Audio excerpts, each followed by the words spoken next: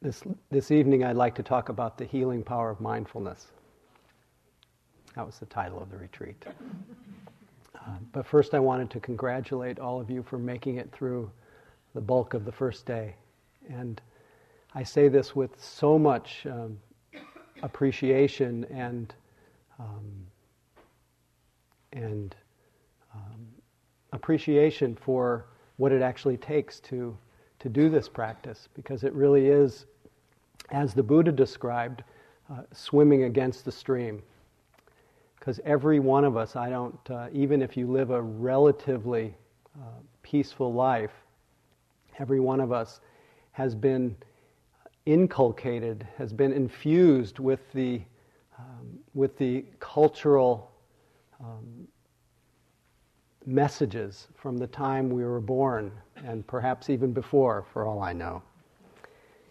And so what we experience when we come on the retreat is the impact of stopping and actually feeling the residue of what it's been like to live our lives. And of course it's a different form, so there's an adjustment there, but how have we been living our lives? When I first started to reflect on this many years ago, the difference between a retreat atmosphere and daily life, I imagined that everyone had shown up at the retreat. If you can imagine yourself showing up in the retreat, and you're invited to keep a completely open mind. You don't know why you're here. Well, you may not know why you're here even at this point, but pretend you don't know why you're here, and you come the first evening, and the operating instructions and the instructions for the retreat are: think all day, get lost in thought, gratify every desire, feed the wanting mind, obsess with what's next, tomorrow, hold on tight, cling. We smile a little bit and our mouths turn up because we recognize that, what does this sound like? This is the message of our lives. Run around all day. Develop your identity around how busy you are. The reason I said that just now is because I brought along one of my favorite passages from Amy Krauss Rosenthal, who's a wonderful commentator on the way that we live our lives. And so that you may have, I say this so that you have some sympathy and some understanding of why you feel the way you do this first day of a retreat. This is called Sweet Nothing. It's from the New York Times. How have you been? Busy. How's work? Busy. How was your week? Good. Busy. You name the question. Busy is the answer. Yes, yes, I know we're all terribly busy doing terribly important things, but I think more often than not, busy is simply the most acceptable knee-jerk response. Certainly there are more interesting, more original, and more accurate ways to answer the question, how are you? I'm hungry for a burrito. I'm envious of my best friend. I'm frustrated by everything that's broken in my house. I'm itchy. Yet busy stands alone as the easiest way of summarizing all that you do and all that you are. I'm busy is the short way of saying, implying my time is filled, my phone does not stop ringing, and you, therefore, should think well of me. Have people always been this busy? Did cavemen think they were busy too? This week is crazy. I've got like 10 caves to draw on. Can I meet you by the fire next week? I have a hunch that there is a direct correlation between the advent of coffee bars and the increase of busyness. Look at us. We're all pros now at hailing cabs, making Xeroxes, carpooling, performing surgery with a to-go cup in hand, We're skittering about like hyperactive gerbils, high not just on caffeine, but on caffeine's luscious byproduct, productivity. Ah, the joy of doing, accomplishing, crossing off. As kids, our stock answered almost every question. What did you do at school today? What's new? What's nothing? In our country's history, there have been exactly 7 kids who responded with a statement other than nothing. Then somewhere on the way to adulthood, we each took a 180-degree turn. We cashed in our nothing for busy. I'm starting to think that, like youth, the word nothing is wasted on the young. Maybe we should try reintroducing it into our grown-up vernacular. Nothing. I say it a few times, and I can feel myself becoming more quiet, decaffeinated. Zenish, nothing. Now I'm picturing emptiness. A white blanket, a couple ducks gliding on a still pond. Nothing, nothing, nothing. How did we get so far away from it?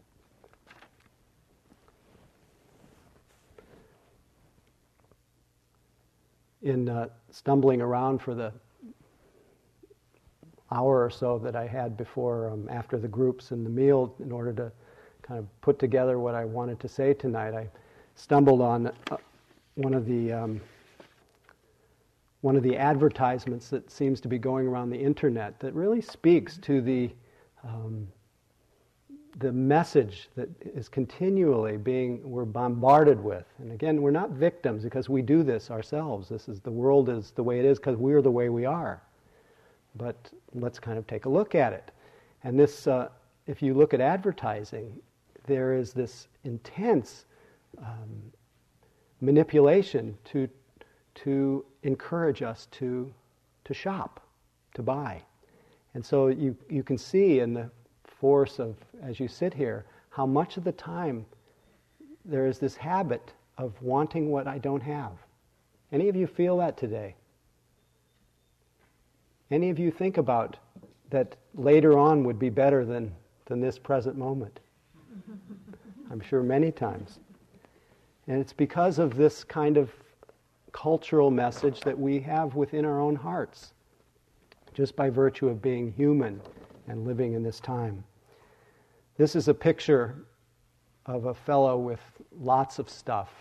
And the caption is, Spence put a new twist on an old philosophy. To be one with everything, you've got to have one of everything. That's why he also has the new Ford Ranger, so he can seek wisdom on a mountaintop, take off in hot pursuit of enlightenment, and connect with Mother Earth by looking no further than into the planet's coolest 4-door compact pickup. So the co-opting of our sincere yearning to find relief, to find peace, it's so cynical to actually condition the habit of leading us, as one Tibetan teacher says, everything that leads away from the truth, away from nothing, away from this present moment. So I have such appreciation that you are stopping to see the ducks on the still pond. And that it can be quite a bumpy ride, because the effect of our lives has produced a lot of tension, a lot of discursiveness, so it's not easy. So in thinking about the healing power of mindfulness, I reflected this afternoon on my own life and my own practice. And I realized that the practice of mindfulness has been, and of course I'm partially biased because this is what I'm here to talk about, but it has been an enormous healing force in my own life. I realized that when I began my practice about 30 years ago, I was, the way I would describe myself, I was completely encapsulated in what I would call the vortex, the gravitational field of being completely preoccupied with myself. Does that sound familiar? The body of fear was very strong. The internal dialogue of self-criticism, ruthless self-criticism when I started my practice. Almost the entirety of my mind stream was me, my, mine. And a lot of what my mind was inclined toward was, what can I get to make me feel better? This showed up in the healing power of seeing this. The effects of this showed up during a long practice period. I used to do a lot of sitting at the Insight Meditation Society in Barre, Massachusetts, which was kind of the sister center for those of you who are new to practice. And I was about 2 months into a meditation practice period, a 3-month period, and I was starting to feel really vulnerable, as one does. There's a kind of parallel process of the kind of regression when you practice. You get really open and tender, and I felt as though I was about 1 year old, a 1-year-old. And I looked around my room. First of all, in the previous days, as I started to feel uncomfortable, I started to imagine having this thing and that thing and what I was going to do and buy and places I was going to go. And I started to see this incessant search for some kind of pleasure, which I realized later was a sign of well, I'll tell you, it'll come with the rest of the story. So I'm sitting one day and I'm realizing I am so raw and vulnerable. And I looked around my room. I can't believe I'm telling this story now. Anyway, I looked around my room and I saw that I was in this like 4 or 5 feet by 11 or 10 feet or 9 feet room where I did all my walking and sitting in the room. I looked around my room, and my room was so tiny and had way too much stuff in it, or what I thought was way too much stuff. And I would sit and I would look at, I have so much stuff. There's this and there's that. And in this kind of state of vulnerability, I looked around, and I was at that place where I needed somebody to just give me a good squeeze, hug me or something. But there was nobody to hug me. So I kind of rolled over and I hugged myself. And when I hugged myself, my heart just started to pour open. And I looked around the room and I noticed that all that stuff that I had actually judged, it had been part of the vortex of preoccupation, I really saw that that was just a way that I was trying to hold myself, trying to care for myself. And the seeing of that in that light, with the light of awareness, of just being mindful of that reality, this wave of compassion came over that really remains to this day. And this has been a healing effect of simply being mindful, staying present in the midst of some intense emotional experience, intense judgment. And that's just the tip of the iceberg of how simply meeting what was presenting itself with some, just showing up, anything, is this balm, is this salve that begins to soothe our mind and body. And the natural process is in that seeing clearly my own foibles, using our own mind and body as the field of awareness, quite naturally, without any pressure at all, but simply showing up.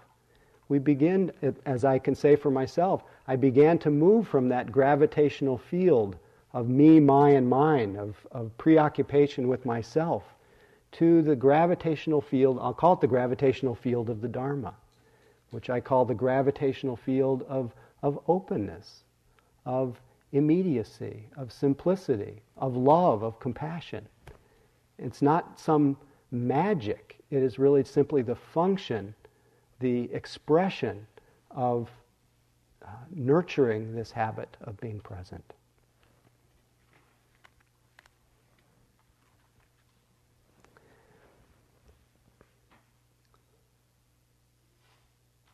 a lot of the coming out of the preoccupation was just noticing the fact that I was preoccupied. How many of you noticed today how much you were lost in thought? Thank you for saying so. Because there's a tendency, part of our preoccupation is to think, everybody else here is getting enlightened, and I'm lost in thought. And then we build a whole new narrative around prosecuting ourselves for our unique experience of suffering. But the fact is, it's completely universal. But the beauty is, the moment of noticing this, the moment of waking up to where you are, there is the possibility of understanding. There's a possibility of freedom. In my first insight meditation retreat, and I know for about almost half of you, this is your first retreat, most of the insights, I would say, at least as they were experienced at the time, I would call them, and this is not original, but most of the first insights were what I call bad news. There was the realization that my body was all wound up, heart was tight, and in walking through this, I happened to be at the Lama Foundation in the mountains of New Mexico, at this beautiful place that could not be more exquisite, could not be more vacuous, open, and heart just really impinges on your heart. It's just so beautiful. And I'm taking a walk through the woods there where they have a lot of aspen trees and the leaves are twinkling and this and that. And it's quite silent other than the twinkling of these leaves. And I could see that my mind was just racing. It was just going a mile a minute. And it was shocking to see how far removed I was from the rhythms of nature. But that so-called bad news probably was the cause and condition that probably as much as anything led to really getting inspired to practice. And then being able to make, even for that moment, the shift from being just carried away by that, which is one thing, to noticing it. It was the first glimpse of a kind of magic that happens in that moment that we wake up to where we are. Normally, what do you do when you wake up and realize, when awareness shines through and you realize that you've been lost in thought? What's the tendency to do? I wandered again. Should have been this or should have been that. I should have been able to control this. This is a very interesting question to ask. Is it really possible? But the fact is that that moment that you wake up, it's actually, as I think even Sharda mentioned it this morning, that moment that you wake up to where you are, realize that you've been lost in thought, or realize that you're thinking, or realizing that you're feeling something, realizing that you're hearing something, that moment of waking up, no matter where or how far you've wandered, she said 2 minutes, 5 minutes, 20 minutes, that moment of waking up, you have already arrived, as Tulku Urgan used to say, you've already arrived at the superior place. Awareness has shined through. At that moment, you have, in a sense, returned to the still pond. You've returned to nothing. You've returned to openness. So easy to underestimate or overlook the power of this moment of waking up to where you are. Now, what do we do at that moment? We immediately tear our attention back to the breath. And then we say, oh, now I'm mindful, now that I'm back to the breath.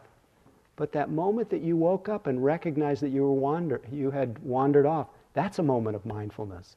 And going back to the breath is no better moment of mindfulness. They're both moments of mindfulness.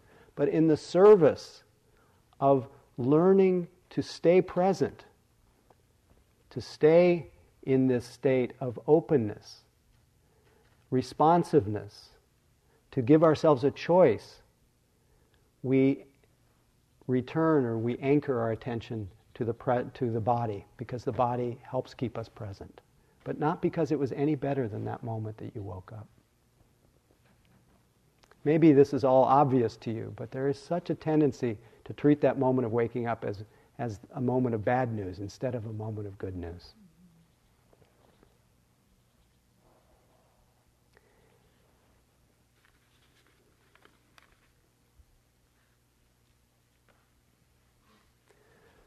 Perhaps the biggest impact of practicing over many years, or one of the biggest impacts, is that sense of ordinariness that John spoke of last night.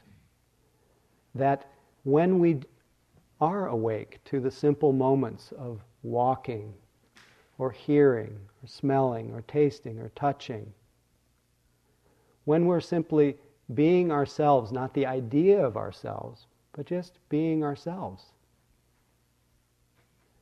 These moments are so utterly ordinary. This moment that you're sitting here, it could not be any more ordinary. But it is this ordinariness that we begin to appreciate in our practice as extraordinary. Why is this moment extraordinary? I'm tempted to ask people to participate. But at least for me, as I say this right now, this moment of simply being here, just being mindful, it's not so much what's present right now, in this instant of waking, it's what's absent right now. And this speaks to what in the teachings is described as the absence of the three roots of suffering. The roots of suffering are the mind that's grasping, the aversive mind, the mind that's pushing away, and the mind that's confused or deluded or spaced out. These three roots, when we are lost in them, when we follow them, they tend to lead us into an imaginary world of in a sense, sometimes pleasure, but a lot of misery. So this moment of simply being present is a moment that cannot coexist. Mindfulness, just bare attention, cannot coexist with grasping, aversion, or delusion. Any moment you're mindful, you may not appreciate this up to this point in the retreat, but any moment you're mindful, you can't be grasping in the same moment. Any moment that you're mindful, you can't be aversive in the same moment. If you've made that shift to knowing, you're not caught in that, whatever that feeling is anymore. In a moment of mindfulness, you cannot be deluded. There's just the knowing of what's happening. Sometimes it's crystal clear, sometimes not, sometimes it's dullness, sometimes it's not. But whatever is being known, that's a moment of mindfulness. So this is why we do not set up a hierarchy of what's a good and bad experience. We don't set up the breath as any better than any other experience. We just use it as the tool to help develop enough steadiness and composure so that we can begin to treat and open equally to the full range of what shows up. So what are you experiencing now? And can that just be felt or known? This is mindfulness. This is, in a way, this is just being ourselves. Stepping out of the idea or story of ourselves and just being that living experience of ourselves. Just sense it as you sit here.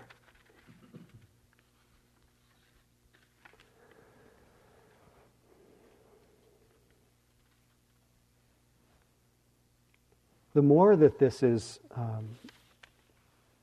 appreciated, this healing power of simply being present,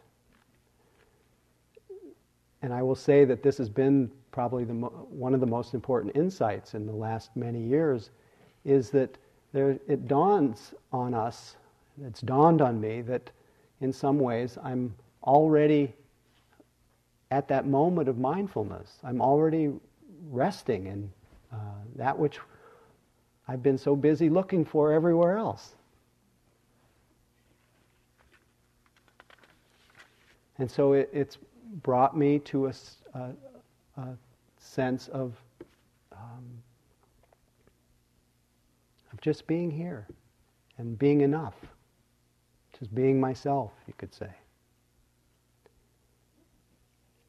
Now it's true that life is our teacher. Life teaches us to feel, if we learn from our life, teaches us to feel easier about ourselves, we accept ourselves, we see our foibles, this or that. But I am certain that the power of the nurturing the power of mindfulness through these years has just brought so much more self-acceptance, so much more ease of well-being. It's an inevitable fruit of giving yourself to the practice of mindfulness. I realize this mindfulness or awareness, you could call it many different names. I realize it is my true home. It's my refuge. And it is through this awareness that I'm able to see and know that I'm seeing, hear and know I'm hearing, smell and know that the consciousness of smelling, tasting, feeling, noticing my thinking. In a sense, this is the only thing that seems to follow me. As the Bhagavad Gita puts it, nearer than the breath itself. Wherever I look, there it is. Isn't it true? What is the common ingredient in every experience that is known? It's mindfulness.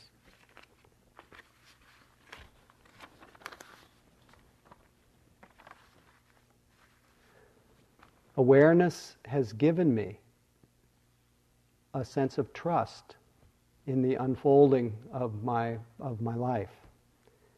Why is that so? Because it's just increased the conviction. Maybe you have this, maybe that's what brings you back to a retreat for those of you who've practiced a lot before. Because it's increased the conviction that there's nothing in the future that can improve on this moment of awareness. And it's only through my mind's temporary delusion, the trances that my mind plays, that I believe that I need something more than this moment. I'm so thrilled to wake up out of that trance for a moment and another moment. Because it's not so bad, this moment.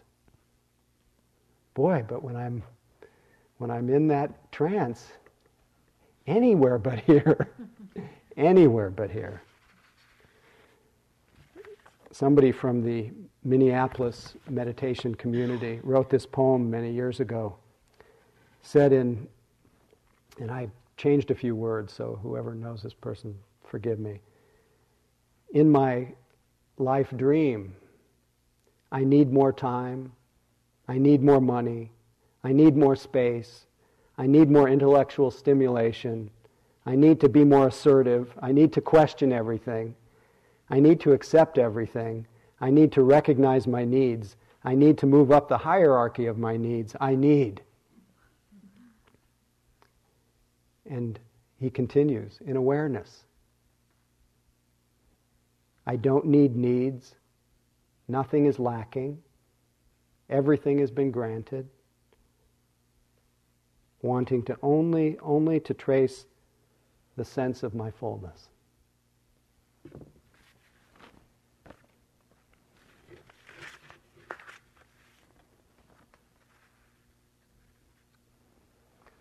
One of my favorite teachers from another tradition, Advaita Vedanta, says,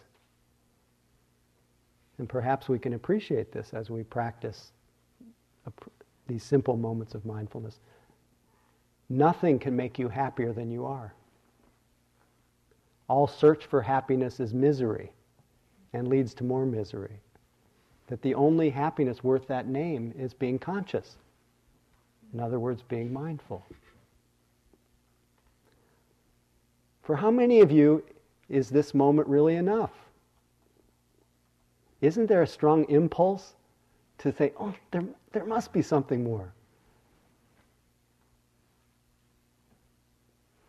So the invitation, as Sharda so beautifully encouraged us this morning, just to arrive and just to find the joy of simply being here. Of course, that's bumpy because our mind is quite agitated from going out of itself so often in search of what's next. But you may begin to get a sense as you sit here of that you have what you need within you. And you simply need to regard yourself with the appreciation and kindness that you are, and this moment is enough.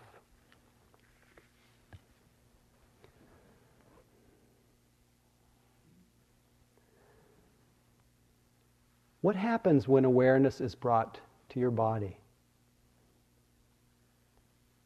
This is part of the healing power.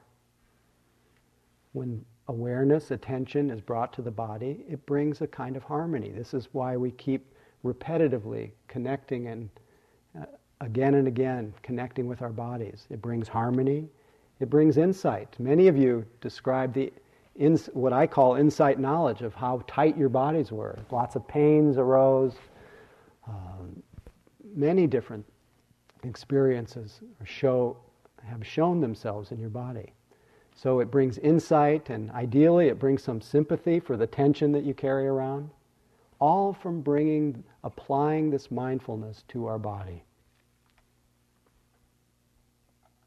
It allows us to see the truth of our body. We'll elaborate as we go on the retreat the more profound truths about our body. But at least initially we experience what's our experience of our body right now? How do you feel in your body? Can you not feel your body? That's often an insight that people have the first day. There's parts of the body that are just like the North Pole. They're completely unavailable. Or there's so much contraction. The fear body is so strong that the trembling and the people start to feel the impact of their worry. Some people talked about their anxiety today. Our yoga teacher, Catherine, this evening at the meal reminded me of J. Krishnamurti's beautiful line where he says, it's the truth that liberates, not our effort to be free. And so it's bringing this mindfulness to our body. It allows us to see the truth. This is what becomes the cause of caring for ourselves, or perhaps even as simple as changing our posture, or as simple as eating a few more nuts, or whatever it might be. It is through recognizing the truth of our condition. How does this happen? It does not happen without mindfulness.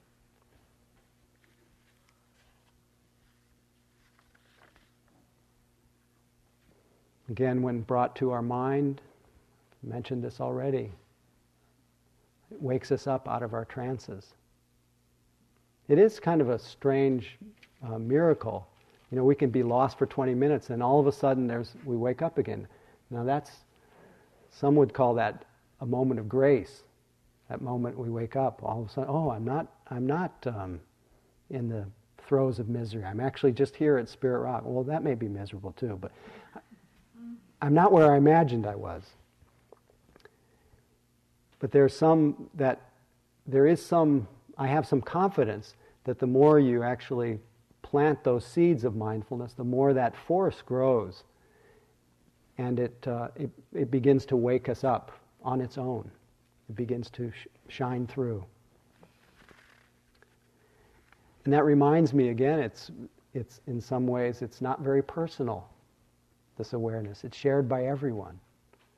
And in fact, in some ways, that's what makes it kind of sweeter. It's not my mindfulness. If it was your mindfulness, it could be you'd just be mindful all the time, wouldn't you? But mindfulness is this factor of mind that it's either cultivated or not, set in motion, and then it either shines through or it doesn't. And what we're doing is encouraging the training of this.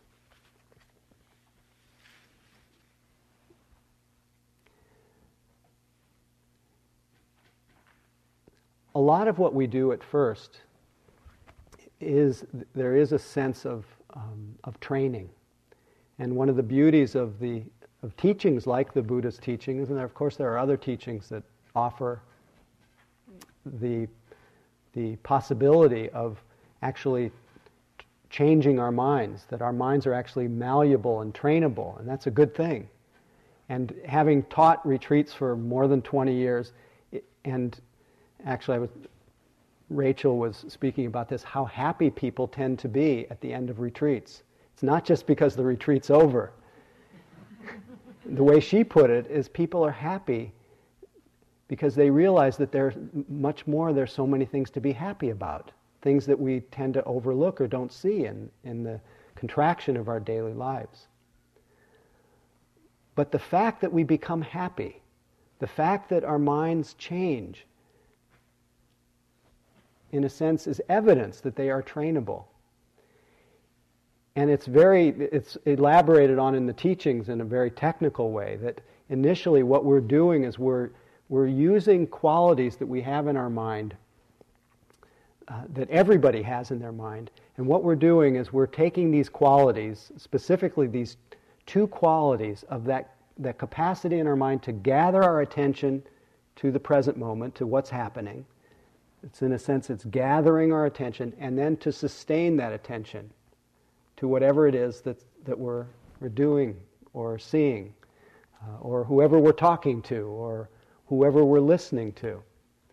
This capacity to connect, to gather ourselves and connect with what's happening, and then to stay with that connection.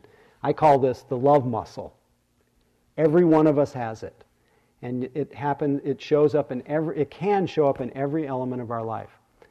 And in the teachings, it's emphasized that if you keep doing this repetitively, you just keep connecting with what's happening. Either with a broad sense of connecting or a narrow microscopic. Sometimes our mind is quite narrow, sometimes it's wide. If you keep doing this and you sustain that connection, that with that will come a tremendous sense of comfort and happiness and peace and a kind of brightness. Your mind will become quite bright and much more reclaim or recover its inherent, its luminosity, its brightness. All of this from this simple act of connecting and then sustaining that connection. So maybe even over the course of this most difficult day, you probably feel a little quieter. Am I right? And your senses are probably a little more open.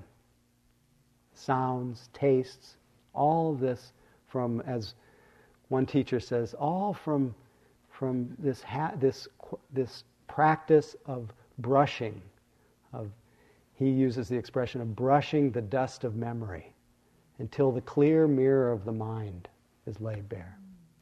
And this is what we're doing. We're brushing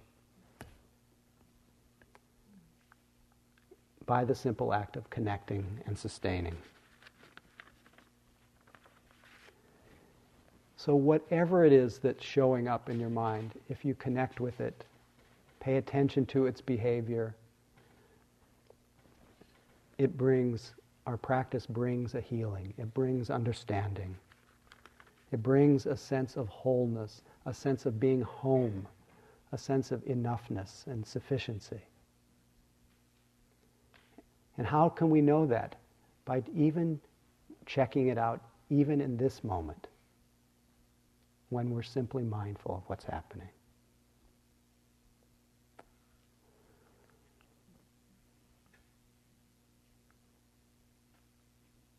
I'm bringing in teachers from another tradition tonight. because I think they're not afraid to wax about the beauty and the power of our minds, of awareness. And one of my favorite is an ecstatic saint named Ramakrishna, who many of you probably heard or read about.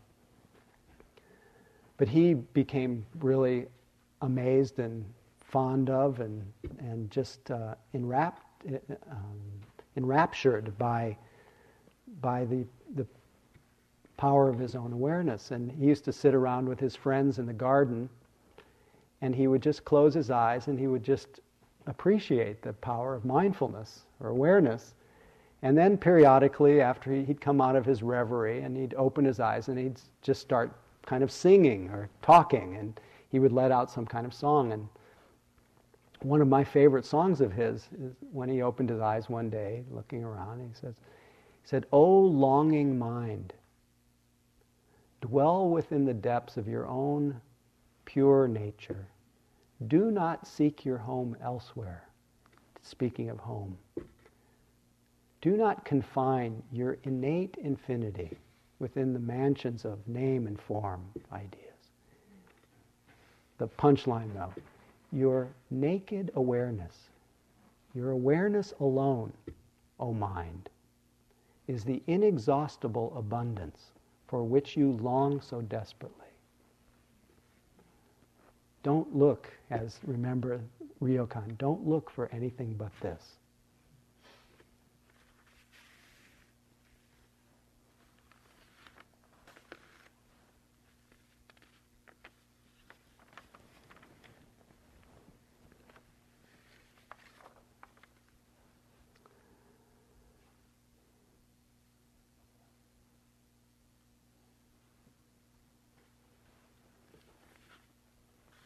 Without mindfulness, what happens?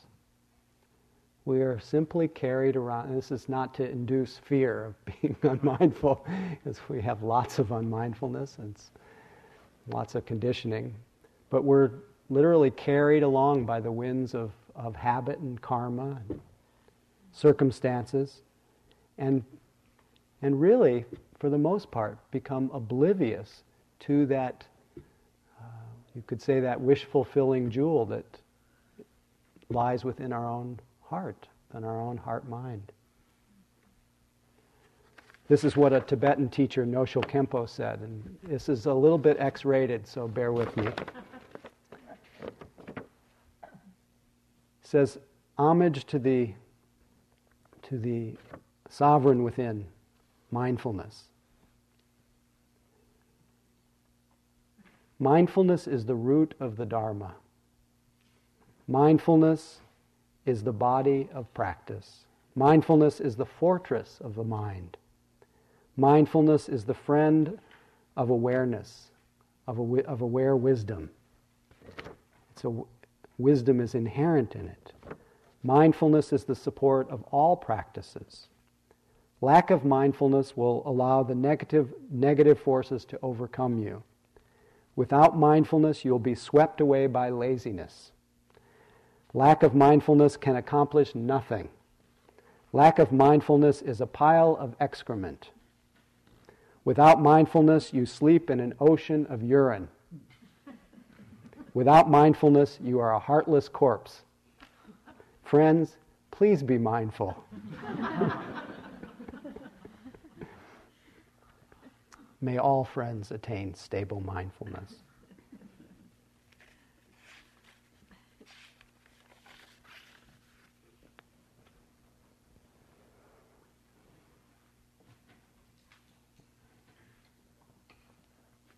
Several people in the group today, you may not have realized it, but you were describing having experienced the liberating power of mindfulness. Several people, or one person, I wrote down a few things, saw that in a moment that their mind was projecting judgments, assuming other people were judging them. Any of you have that one? Just want to normalize this for the person who said it. Many people. But there was a moment that this person recognized that this was happening in the mind. And there's a tendency to, even when we have that show up in our mind, and completely overlook that moment that it was recognized, and then go into a whole new reaction to the fact that we even have that thought. But yet there was that moment of recognizing it. That was a moment of awareness shining through, a moment of freedom, of not being caught in that.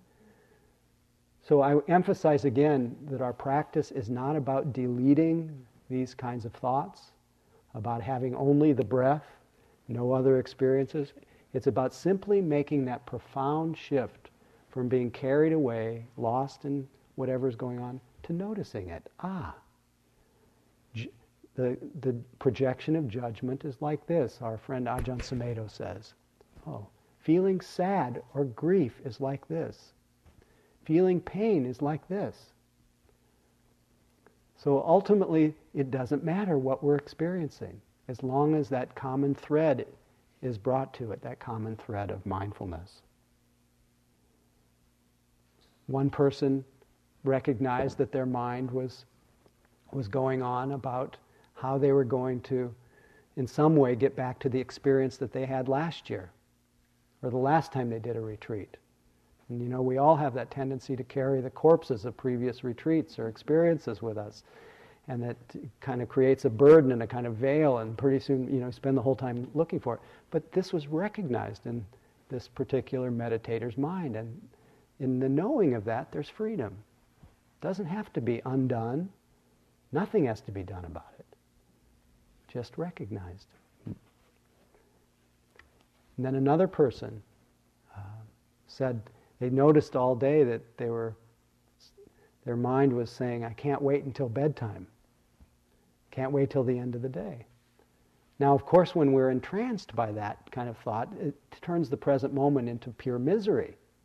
But when that's recognized, it's a moment of freedom. The same thing that when unnoticed is so tormenting becomes in service of awakening, in service of mindfulness. So try to treat everything that shows up that way on this retreat.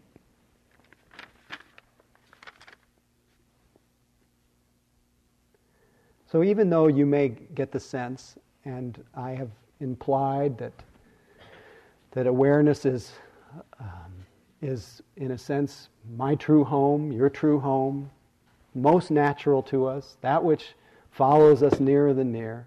If we said, just be aware, most of us, because of the winds of karma, the momentum of our habits, we would mostly just space out. And so we need and use these tools, the tool of our body, the tool of our form, as Sharda was speaking about the formal periods. We use the containment of, we're not just spinning out, satisfying every desire. We're practicing simplicity, we're practicing renunciation, not in a heavy-handed way,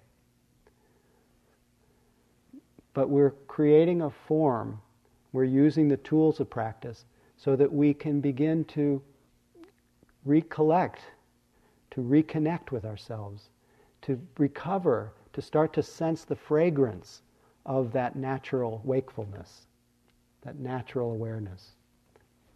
And it's gradual in that way. So be patient, be forgiving, and as the Lama says again, friends, please be mindful.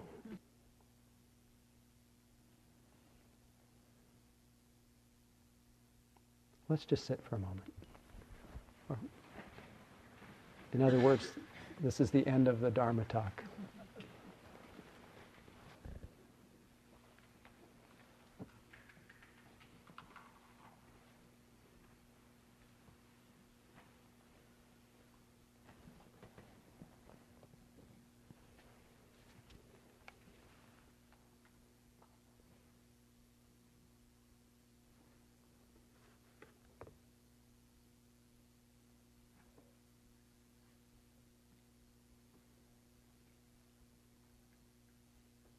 From Hakuin Zenji. All beings by nature are Buddha. as ice by nature is water. Apart from water, there is no ice. Apart from beings, no Buddha. How sad that people ignore the near and search for truth afar. Like someone in the midst of water, crying out in thirst. Like a child of a wealthy home, wandering among the poor. Lost on dark paths of ignorance, we wander from dark path to dark path. When shall we be freed? Oh, meditation, to this the highest praise. Those who try meditation, even once, wipe away beginningless crimes.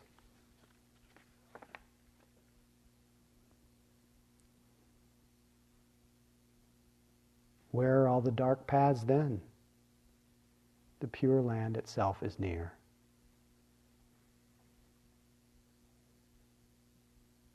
Nirvana is right here, before our eyes. This very place is the Lotus Land. This very body, the Buddha.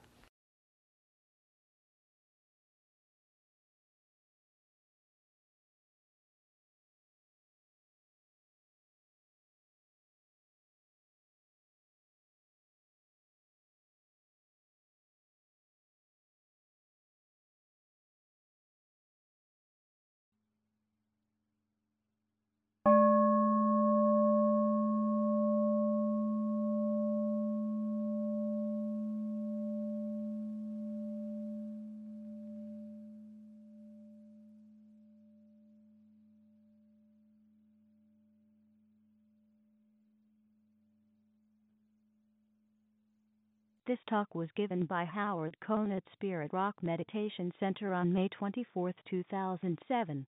It is an offering of the Dharma Seed Audio Archive. Thank you for listening. To learn how you can support the teachers and Dharma Seed, please visit dharmaseed.org/donate.